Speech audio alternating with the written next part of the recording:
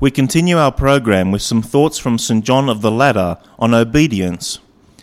Obedience is a total renunciation of our own life, and it shows up clearly in the way we act. Or again, obedience is the mortification of the members while the mind remains alive. Obedience is unquestioned movement, death freely accepted, a simple life, danger faced without worry, an unprepared defence before God, fearlessness before death, a safe voyage, and a sleeper's journey. Obedience is the burial place of the will and the resurrection of lowliness. A corpse does not contradict or debate the good or whatever seems bad, and the spiritual Father who has devoutly put the disciple's soul to death will answer for everything. Indeed, to obey is with all deliberateness to put aside the capacity to make one's own judgment. The beginning of the mortification both of the soul's will and also of the body's members is hard.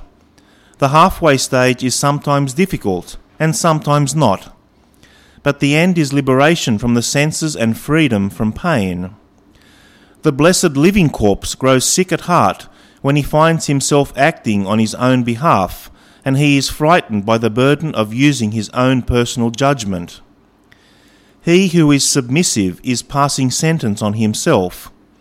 If his obedience for the Lord's sake is perfect, even when it does not appear to be so, he will escape judgment.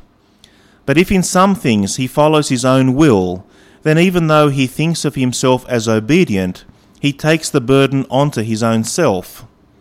If the superior continues to rebuke him, then that is good. But if he gives up, I do not know what to say.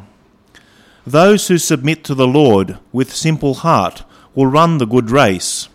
If they keep their minds on leash, they will not draw the wickedness of demons onto themselves.